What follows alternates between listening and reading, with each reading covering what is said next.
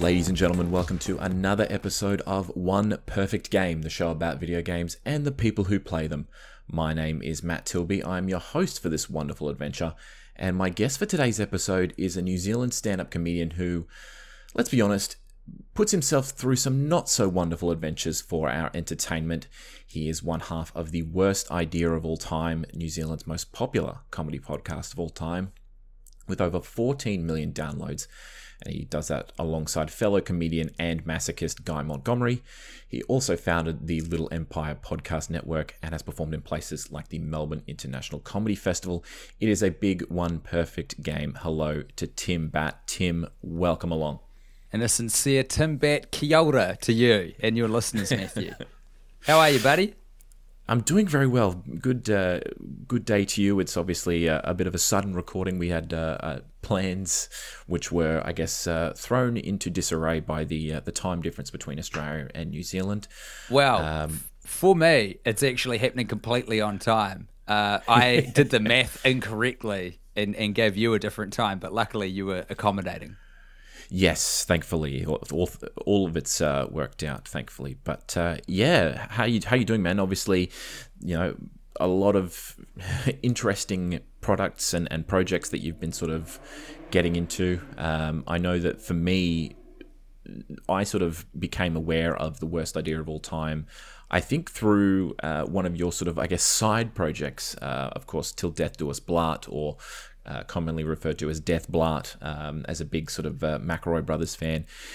How did that come about? Like it almost feels like, you know, like those weird sort of crossover comics, like, you know, it would be like Batman meets like the Harlem Globetrotters or something. Yeah. It's just such a weird mix of characters and people in this sort of annual podcast. So how did that collaboration come about?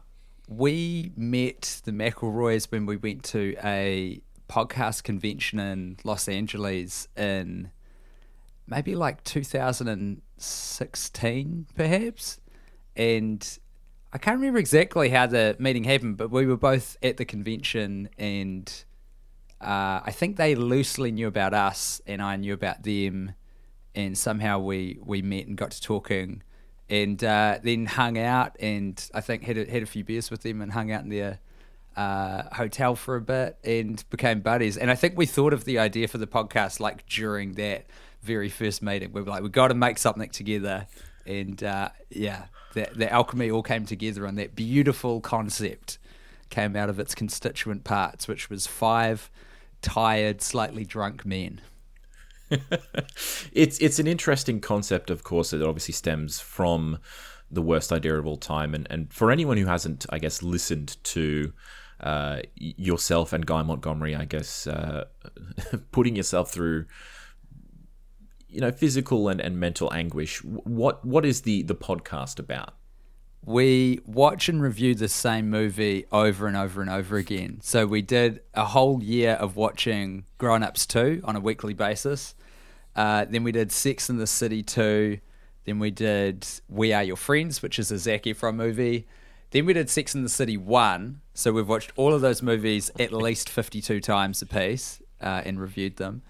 And now in the current season, we decided to do something a little bit different, which was watch and review all of the Emmanuel movies, which is this long-running softcore pornography franchise, which used to be on TV on Sky One in New Zealand after midnight on a Friday and Saturday. And Guy and I grew up with it.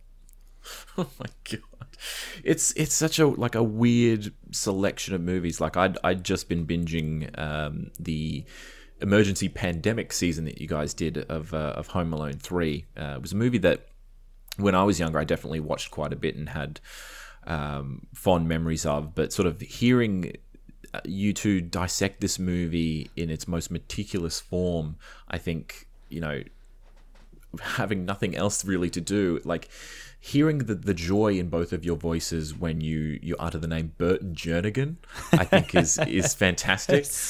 It's such a good name. It is undeniably one of the top 5 cinematic names of all time. Like it definitely just reminded me of, because obviously the Olympics are on. It sort of reminded me. Do you remember the Dutch swimmer Peter van den Hoogenband? Absolutely not, and I'm all the poorer for it because that is a great name. It was a long running sort of joke with my family about that wonderful surname, and full credit to him. He was a champion for it. But yeah, like how did you decide on these movies? Obviously, look, let's be honest. All maybe 4 or 5 of the movies that you picked up are not, cinematic masterpieces, but I mean, there's obviously a broad selection to choose from. How did you narrow down on those ones? I would like to say there's some sort of system or rigorous criteria that we put the decision-making process through, but the reality is we shoot from the hip kind of dudes, which is why we so frequently put ourselves in these perilous cinematic situations, because we go, oh, that'd be really funny, and then we dive into the pool and we're like, oh no, we can't swim. This was really hard and stupid.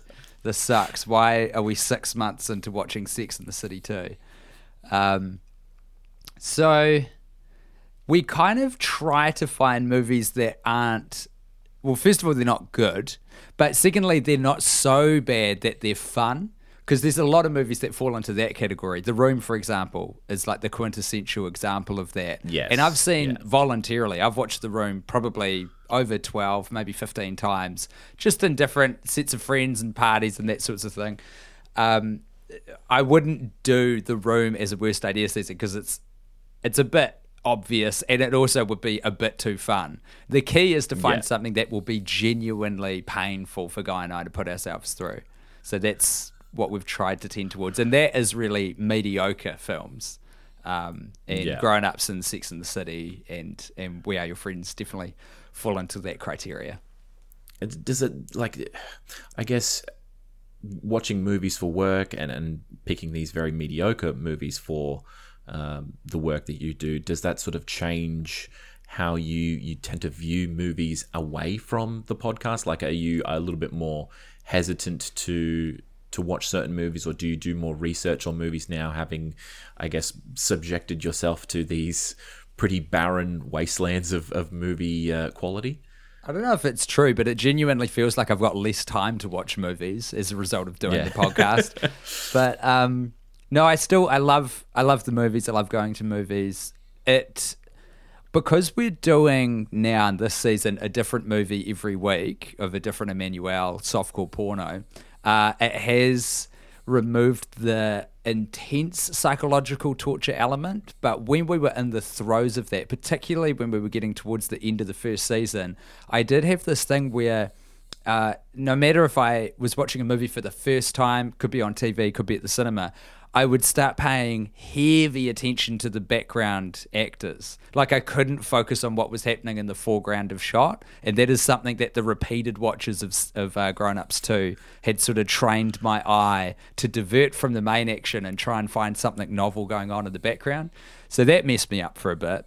Yeah, I definitely think, like, I could tell listening to the Home Alone season, like, you were sort of thinking of certain ways to definitely, I guess, get more out of the episodes as you can. I could definitely not do that myself, so full credit to you. But the human brain craves novelty, and that's why watching a movie 52 times is such a uniquely fucked thing to do to a human. And I mean, it's good that you are you're bringing some guests on as well occasionally, so that you're not alone in this hell. And I mean, it's fun to see the guests that you bring on. Obviously, Rose Matafeo and Alice Snedden, obviously part of the Little Empire sort of family. Melanie Bracewell, this sort of current crop of New Zealand comedians coming through and really, I guess, doing big things, not only in Australia but and across the world. You must be stoked for this ever-growing family. Oh, 100%. And the reality is, like, these are just our friends. These are our mates in New Zealand. I mean, I flattered with Rose for a bit a few years ago now. So, these are just our friends, and it's fantastic that the rest of the world are finding out they're as funny as we knew that they always were. I think New Zealanders have always got this cultural shyness about going, oh, yeah, I might be funny for New Zealand, but, that's it. But as more of us are sort of leaving the coop and creating stuff overseas, I think we're proving that, we're just as funny as anyone else. I saw online that apparently Wellington Paranormal was the #1 streaming show in America last week, which just seems absolutely wild. Yeah, definitely. Like, obviously, the Flight of the Conchords boys sort of, I guess, were the trendsetters for that, and then obviously bringing across people like Taika Waititi and that sort of, the New Zealand culture and comedic scene is really sort of taking off for sure. Yeah, man. We had our brief chance at nabbing some of that as well. I'm not sure if you're aware, but we had YouTube commission a pilot of The Worst Idea, which is available now on YouTube. I put it up online because we got permission from our producers to do so. But we lived in a New York City sewer for a week and watched Teenage Mutant Ninja Turtles Out of the Shadows 3 times a day to try and get the definitive method review of that film, which is a concept we made up. Method reviewing is when you enter the world of the film to review the film properly. Did it change anything? Like, if let's say if you were doing that particular film in normal circumstances, like you would for any regular worst idea of all time episode, did it change the opinion that you had, or was it just? Couldn't honestly tell you. I've never seen outside of that environment. You don't really need to. Oh dear. I suspect not a lot would have changed. It's not Oscar worthy. I'll put it that way. No, definitely not. It's definitely not anything to write home about. But of course, Tim, we have got you on the show for video game purposes, and normally at this sort of point, we like to ask our guest about their sort of formative years in gaming and what they sort of grew up with and what they continued to play as they got a little bit older. What were some of the sort of first memories for you as a video gamer? Was it a first console, a first game, or something altogether different? We had, when I was a kid, I'm trying to remember where it came from, but we had a Commodore 64. So Ooh. I got started on some archaic console in quote marks. Some people do consider it a console, but if you're not familiar with what a Commodore 64 is, it's a very, very old computer, home computer. And it was one of the first forays by anyone. It was around the same time as Apple, I guess, into like the home computing market, making a mass compute device for like families and regular consumers. And it's quite hard to operate. You've got to like learn command lines just to boot up games and things. But it was awesome. We had an enormous library of games, which I assume must have all been pirated now that I think about it. But you had games running on like a bizarre cassette tape deck. There was like data tapes that you would put in, 5 1/4 inch floppy disks. I think there was a disk drive on there. And yeah, so it was I've just got memories of punching in, I think it was like run, space, quote mark, asterisk, quote mark, comma 8, comma 1, enter, and that would boot up the game that you had. Holy hell. That is yeah. insane, given that, for someone like me who grew up with a Nintendo 64, it was just like, put the cartridge in, turn it on. Now I'm like someone like you is having to learn like lines of code and As a 7, 8, 9-year-old, like it was quite cool though, because it was very basic, but it sort of did introduce you to the concept of, I guess, what coding was or what it could do. Yeah. Like you punch in this string of characters and it tells the computer to kick something off. It was pretty neat. Yeah, it's definitely not something that would happen nowadays for sure. I think we've all been sort of spoiled with the ease of use for a lot of consoles. But do you remember any of the games that you were playing? Well, from that Commodore 64 era, there was one in particular called Whizball, which is incredible. And the soundtrack I revisit often because considering the limitations of what they had to work with to create a soundtrack for that, it's so cool. I just think the music on it is awesome. What was I playing? We had a Sega. I've got fond memories of Sonic the Hedgehog 2. My brother had a Game Boy. I remember Kirby's Dream Land 2, like monochromatic. Ooh, yes. This is some old school stuff. Are we talking the big like yellow brick Game Boy, the original one? Because I had one of them when I was young, and it was like I remember needed it being like grey. What did you say? Okay. Yellow? Maybe you had like a special Pokemon edition or something. No, like mine was the original Game Boy that was a sort of a black and white sort of screen, and it definitely wasn't as like thin as the Game Boy Color was. It was like a brick essentially, and it took like 6 AA batteries or something just to run. Yeah. And it just and I was like, okay, we need to get like 7 or 8 of these just to get, maybe an hour of gameplay in. And I had like Tetris and Mario and Yoshi and like all these weird puzzle games. It was like, yeah, definitely not anything that, came out on the Game Boy Color, which was a little bit more after that time. But yeah, I thought that was what you were sort of referring to. I was like, yeah, I'm pretty sure it's the same unit, man. Yeah, I'm pretty sure it's the same one. That old black and white screen, and it just 8 batteries. I remember like pulling sickies as a child so that I could stay home and play with my older brother's Game Boy, and it was a Final Fantasy game, but I think it had a slightly different name. But it was like Final Fantasy 2. It was an RPG, but in your party you had like one of them was a squid, like an octopus, and they were all like crazy animals, and it barely made sense. But man, it was so fun. It was awesome. Yeah. Man, that does sound pretty interesting. What sort of games do you tend to play? Like you've obviously just mentioned Final Fantasy there. Are you an RPG guy, or do you tend to sort of dip your toes into certain genres? I had Final Fantasy 7 and 8. Like I played them extensively as a teenager. I don't get into RPGs a lot now. I've kind of backed away from. I think I very easily could be a bit of a sad, intense, hardcore, addicted gamer. Like I've recognized that in myself, and purposefully as an adult tried to pull back a little bit because I think those chemical tendencies towards addiction are definitely there. So for that reason, I don't have a console. We did buy a Switch, but it was mainly for my wife when COVID kicked off. She's a doctor, so I was like, man, I could start throwing some solutions to how you can unwind when you come home at the moment. Got Animal Crossing and a Switch. Yes, wise choice. Yeah. But these days, like the games I really enjoy weirdly are resource management games. Like there's one called Frostpunk for the PC that I absolutely love. I've clocked up like a good amount of hours in that. I've got a lot of hours clocked up on No Man's Sky because I was so fascinated by the history of the production of that game, the massive hype train. It came out, cataclysmic disaster of a release, like really, really bad. And then over the years, it's just been slowly polishing itself off and adding content for free. And now it's like this phenomenal game. Yeah. And such a great buy. It's usually like around $60 New Zealand on Steam, and sometimes it's on sale. And they just added like a VR mode for free. And it's effectively got, 5 or 6 full DLC packs that they give out for free once you've bought the game.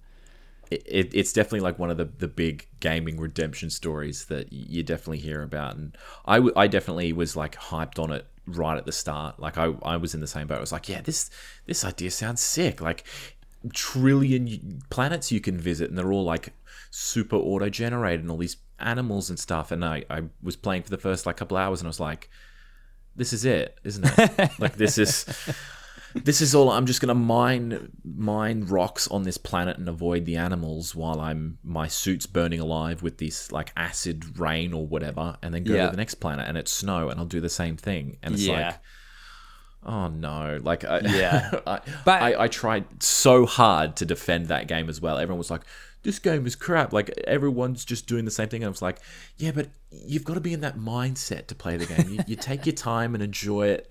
And everyone was giving me bootlicker. You're not working for the game developers here. Come on, man. Look, I know how hard it is, but yeah. I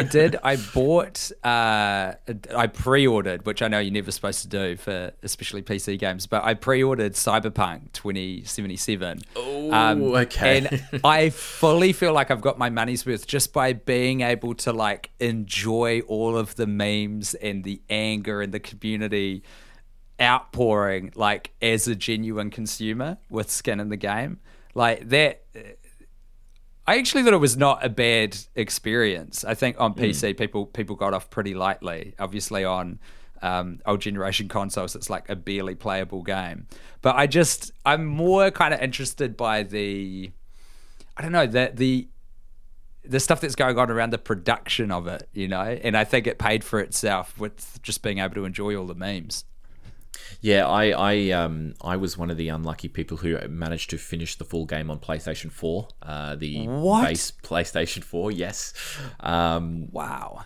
I only had maybe 6 or 7 crashes, and they were sort of near the end, but even from the start, the game did not look in any way sort of like graphically capable. But I do agree, like I think under the surface of that game, there is definitely something good there. I think it's just going to take a lot of time if they're going to sort of redeem anything in that game. But I mean, look, I enjoyed it for what it is. I had no issues with it apart from the multiple crashes that I've had. Yeah.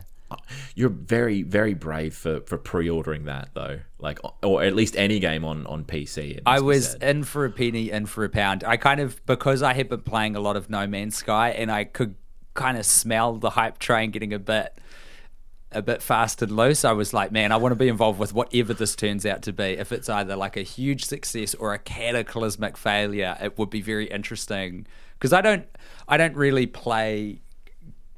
often play current gen like AAA titles. I'm not like I've never got in with COD or any of those sorts of huge AAA franchises. I used to play a lot of StarCraft in my time when I was a teenager. And so I did, probably the only other game I can think of that I've ever pre-ordered was, I pre-ordered StarCraft 2 and spent a lot of time with that. The only other one and franchise that I was crazy about, which is not the one I intended to talk about today, but actually I could switch into it, is Wipeout. Like, that's the only game that has driven me to... I've bought whole consoles multiple times to play the new Wipeout game. I bought a PSP for Wipeout. I got a Vita for Wipeout. I love that series and I miss it dearly. One of the few people who has ever really bought a PSP Vita. I actually think I got one kind of for free through a radio. I worked at a radio station. I managed to like squirrel a review unit from memory, so I think I don't even qualify for that rare mantle. Oh man, I mean, I do agree. Wipeout is a franchise that I think people sort of overlooked. It was definitely, I think, a bit ahead of its time. It absolutely was. Like, yeah, I don't think Wipeout ever quite got its dues, because I think it was a super important franchise and a really critical... I think it was a launch title for the PlayStation 1 that brought a whole lot of new gamers into that console who had never really played video games before, and gave people an appreciation for what console gaming could be. Like, just the soundtrack alone of having premier dance acts like Chemical Brothers and Fluke and all of these UK dance acts that were like, they were the soundtrack of the game. That was quite a revolutionary thing at the time. Yeah, well, I was like, when I played it as I was younger, it was too fast for me. Like, I love, racing games where I'm able to, slow it down and sort of, get a good racing line. I'm just like bouncing off walls trying to like keep this thing from going on. It was like that and F-Zero. Earlier on in the Nintendo days, I was like, I can't handle this speed. I'm like, I know that like if you get into a routine, it's fair enough, but especially games, like Wipeout, I was like, I just can't dig in. And I love like, your Forzas and your F1s and those sorts of regular, wheels on the ground sort of racing games. But Wipeout was difficult for me to get into, but I can definitely see the appeal. Yeah, it was awesome. And my oldest brother as well, he's a graphic designer, so he was really, in admiration and awe of the attention to detail and the stylistic choices and the heavy design that all the Wipeout games, bar probably Fusion, which was a bit of a misstep and considered by many fans as non-canonical. But all the other ones, the early ones they did in concert with the Designers Republic, who were a firm in the UK, and the booklets, the menus, like they all look amazing. Every team has its own really cool logo and cool use of them, and Yeah, they did a I think an HD remaster for the PS4 a couple of years back, and that was sort of like an interesting deep dive in to sort of jump back in and see, what I'd been missing over the last couple of years, and it was like that was the first thing I remembered as well. It was like the graphical style and the aesthetic that Wipeout had. I think I sort of underappreciated when I was a kid, and now I'm looking at it, I was like, this is sick. This is the sort of stuff that I want to get into. So yeah, I definitely love that. It's a shame because I think now the IP is sort of dead. The studio that made it, which turned into what was it called? It was like Cyanosis or something. Had a logo of an owl. Psygnosis, yes. Psygnosis, yeah. And then that became something Liverpool. What was the? It did. Whatever it was. I think they became Studio Liverpool, and they did a bunch of the early Formula One games, actually. Yeah. Okay. They did Destruction Derby 2 and Overboard. Oh yeah, they also did Lemmings. Damn. Oh man, Overboard! I remember that. That was a good one. And then I think they went out of business, and so the IP sort of is like, I don't know. I don't even know who owns it, but it seems like Sony doesn't have a massive desire to bring it back. But I just keep thinking how amazing that game would be in VR. Like imagine a VR experience of Wipeout. It would be incredible. I'm someone who gets like pretty easily motion sick. So that would not be one for you. No, definitely not. I think the double whammy of getting headaches in VR and then motion sick in a fast-moving vehicle is probably not ideal, but yeah. Anything else that sort of caught your eye, I guess, as you were growing up? Like you did mention a lot of the sort of the early PlayStation era. Was PlayStation a big one for you? It was. We got a PlayStation for Christmas when I was about 10. My dad bought it, and I'm one of 4 kids. I'm a middle child. We didn't have like a ton of money growing up, so we could not get over the fact that we had like a PlayStation. It was crazy. I remember like we kept asking, we're like, how long do we have it? Because we assume we're renting it for like some period of time, which would have been awesome. He was like, no, we own it. We're like, what are you talking about? That doesn't make any sense. I'm gonna pay money to someone for this. Like it can't just be here. Exactly. And the great thing about PlayStation 1 in particular is they used to release these demo discs, which had like a ton of pretty like long playable demos of games that you could sample, and they were free. They would often come out with like PlayStation magazines, and I'm not sure how else you got them, but I remember having a lot of them lying around. And one of the games that I played on a demo disc that I really enjoyed was Oddworld, Abe's Oddysee, and that is the game that that I wanted to sort of more center on. Yes, that is the game that we've chosen today, ladies and gentlemen. If you couldn't tell from the title of this episode, Tim's chosen Oddworld, Abe's Oddysee, I believe a 1997 game. You did just mention the demo discs. One, like I definitely remember having them for my PS2, but going to a cousin's house, it was that exact disc playing like the first maybe 15 to 20 minutes of Oddworld, and I was like, it was a long demo. Like more often than not, most demos would only last maybe like 5 minutes, and then you got to restart it and play it over again. But like, which you would. Yes. Oh, absolutely. I'm straight back in. Like 5 minutes of International Superstar Soccer. Fuck yeah. Of course I'm going to be playing that again. The one thing that caught my eye, obviously, as a kid for Oddworld was how scary it was. I thought this game was fucking terrifying. I know what you mean. There's they've made subsequent Oddworlds, which I guess we can talk about, where they've kind of refreshed the look of it a little bit. There's been PC releases in more recent years, and nothing's quite captured there was like especially as a little kid, I don't know if you would say they were fully scary now, but there was like a real intensity about them. Yes. There was definitely a lot of comedy about the game, and that's what I enjoyed that aspect as well. For example, you could make Abe fart. Like a core mechanic of the game was that he would communicate with his fellow. He was part of an alien race called Medukans, I think. Is that right? Yeah. I should have done some research Madokans, before, but Madokans, something like that. And they were basically enslaved by the Gluckans, I think they were called. Yes. Who were a cartoonish depiction of just corporate figures, just corporate managers. So they were like trench-coated, armless figures with these broad shoulders that just went down to the floor. And yeah, so Abe's job was he basically was part of this enslaved race working in a factory that were about to become the next big food product, because these manager class of aliens had basically wiped out all the other animals by farming them to extinction.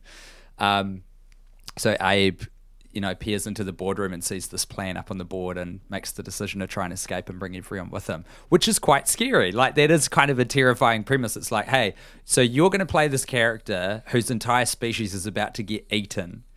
And as I've grown up, it's been interesting to kind of think back to my first experiences with Abe's Oddysee and wonder how much of it had programmed some ideas into me, or maybe like hooked into parts of my personality that were always there but not quite through a political lens. Because the whole thing was quite sort of political. Like, there was a lot of class commentary going on in this children's game, which functioned a lot like Lemmings. Like, you just told people to follow you and led them through a series of traps and mazes and things, but it was interwoven with this deep lore of the world building that had gone on. Like, the art design was incredible. The storyline and these little bit characters that would come in and guide you were so obviously informed by indigenous culture, First Peoples, like from around different countries and parts of the world. There was a character called Big Face who was this shamanistic mentor who was guiding Abe through and teaching him how to sort of expand his powers through the game.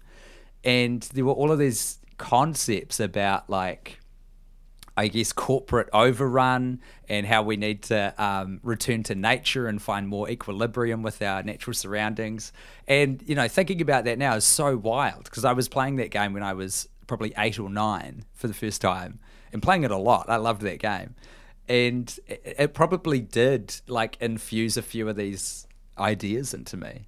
Yeah, I like that opening sort of cutscene of him sort of explaining what's happening to his race. Like, I watched that so many times.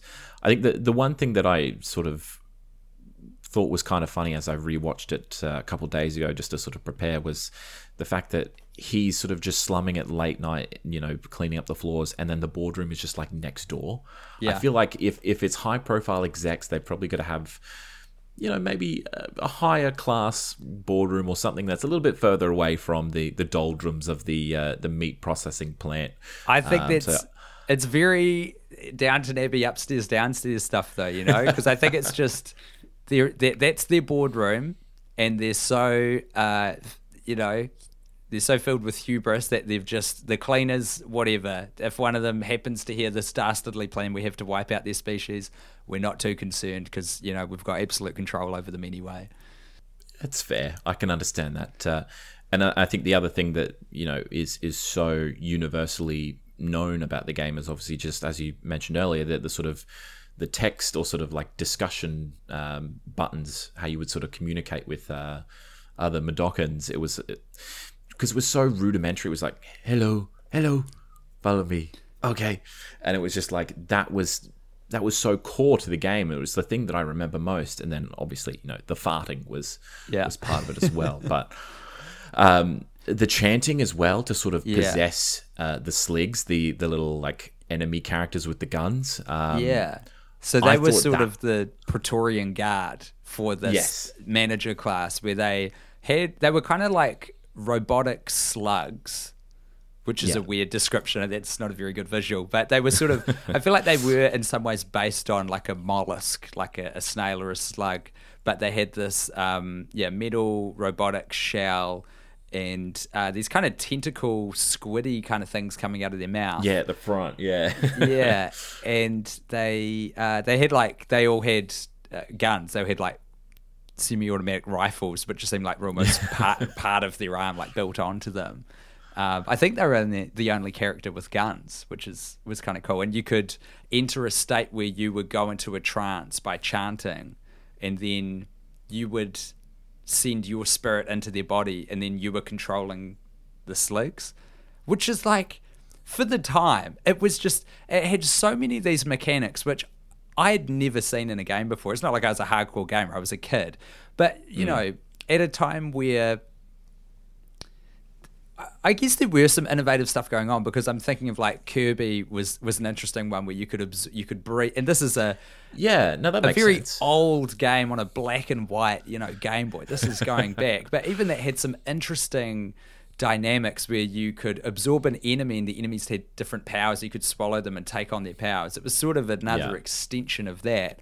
But Abe's Oddysee just felt like it was adding so many new elements that actually worked really well for the gameplay. They weren't just gimmicky, but they were like really cool, and they felt cool to do.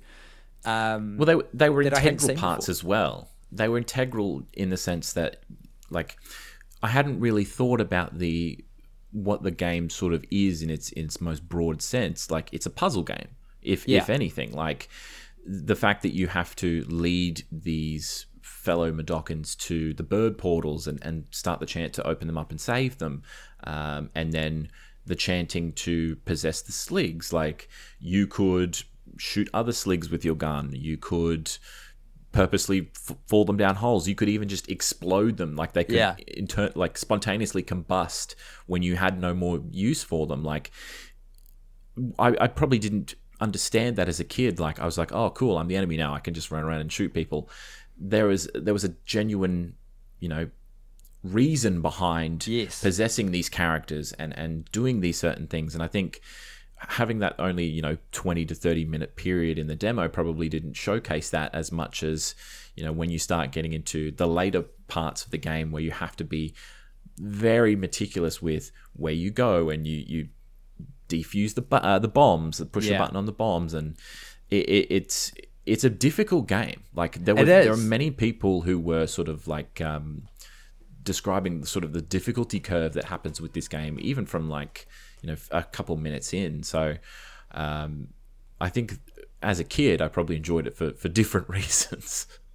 Yeah, it definitely was a hard game. But I think when you're a kid, you've also, if there's something that can keep you hooked in there is this sheer bloody mindedness that I think kids have with it. It is sort of similar to what I had with Wipeout. I was like, I love this music, so I'm going to learn how to not ram myself against a wall.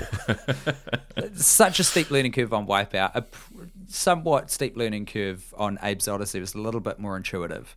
But you're right, especially if you're trying to save all of the Madokans and as it goes through the game.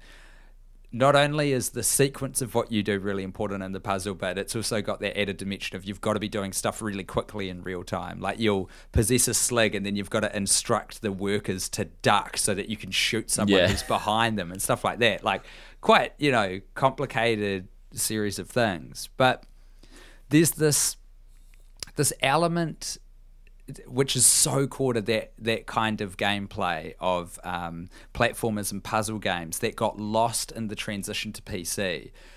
And I'm not quite sure if I'm going to do a good job of explaining this, so I'll just try my best to stumble my way through it. But okay, there's a very fixed way on how you can control the character and where the character can wind up on screen, and there's a very defined number of positions that the sprites can be in.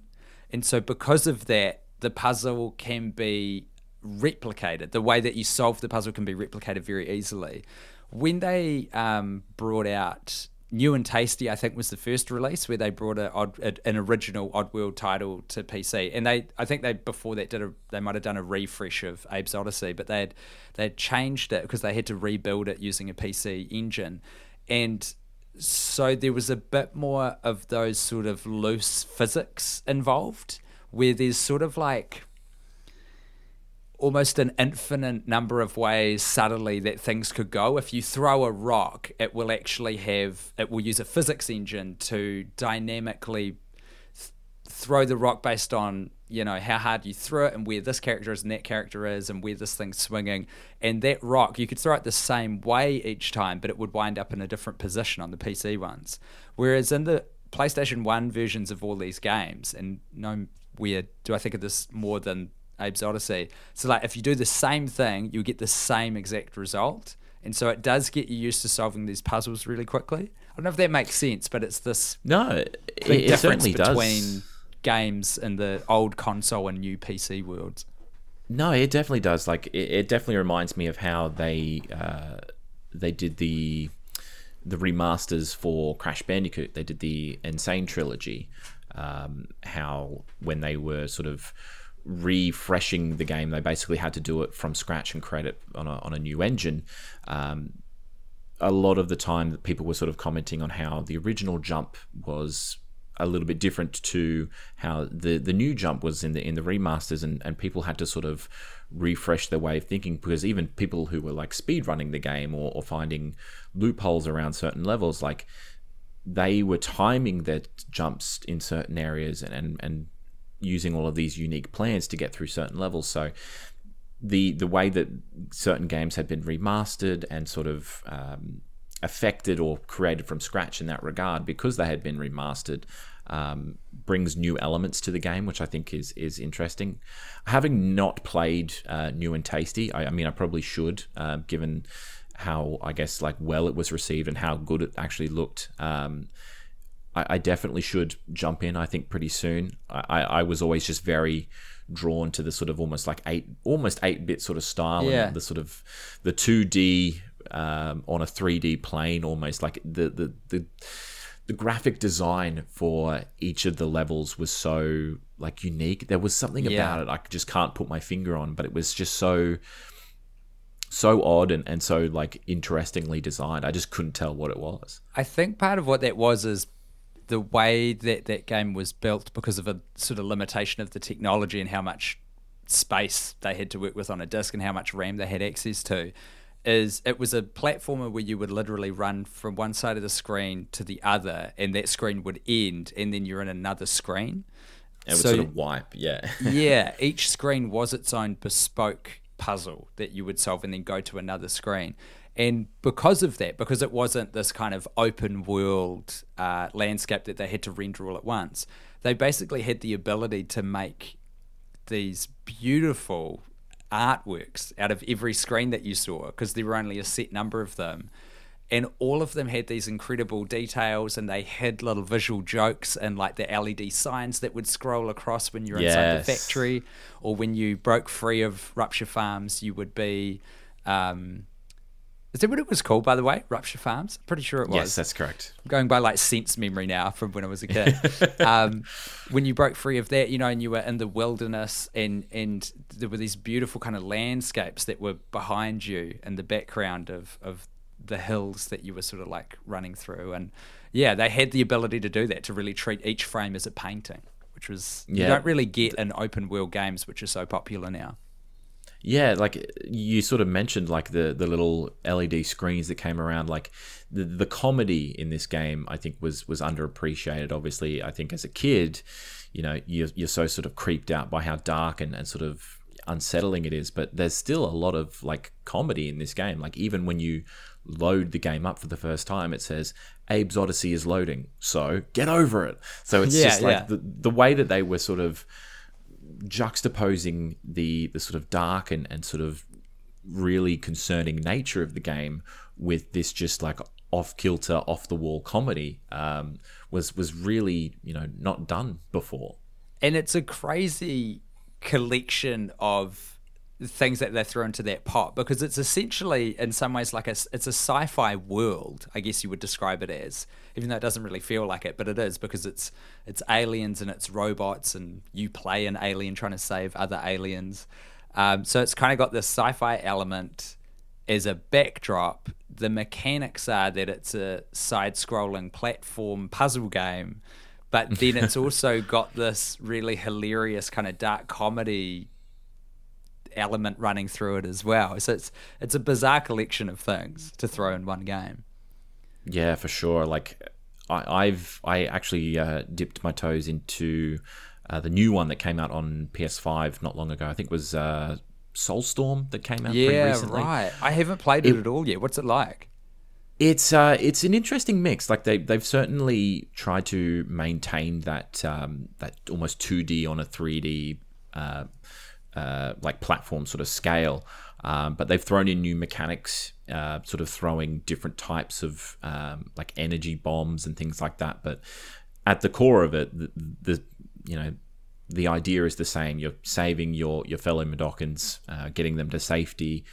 It's an interesting sort of spin on it. Like I don't know whether it's a direct continuation or if it's like a refreshing of the story. Like it's not so much clear. Like I've only spent maybe like an hour or so into it, but it definitely seems like it's a new like addition to the story rather than sort of rebooting it. But yeah, like if you get the chance, definitely take a look at it. But yeah, I think that whole series in general, like even Abe's Exodus and Munch's Oddysee and Stranger's Wrath, like all of these like weird and bizarre sort of stories that come through the Oddworld franchise. Like there's very few franchises like it.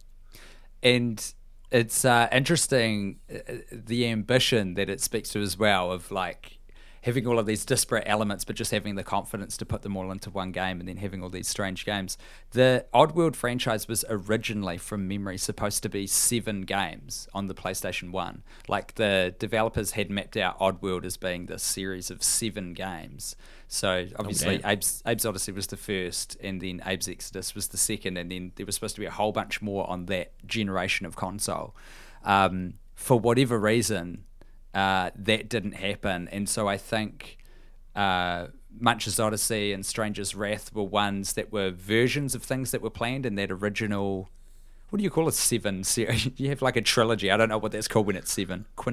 Septology? Septology, maybe? Yeah. Or maybe it was 5, actually. It was 5 or 7, but there was if you think to back then, like this was an original IP for a new console, for Sony, who were a new console maker. Like, that's a pretty big swing for the fence. It's ambitious, yeah. Yeah.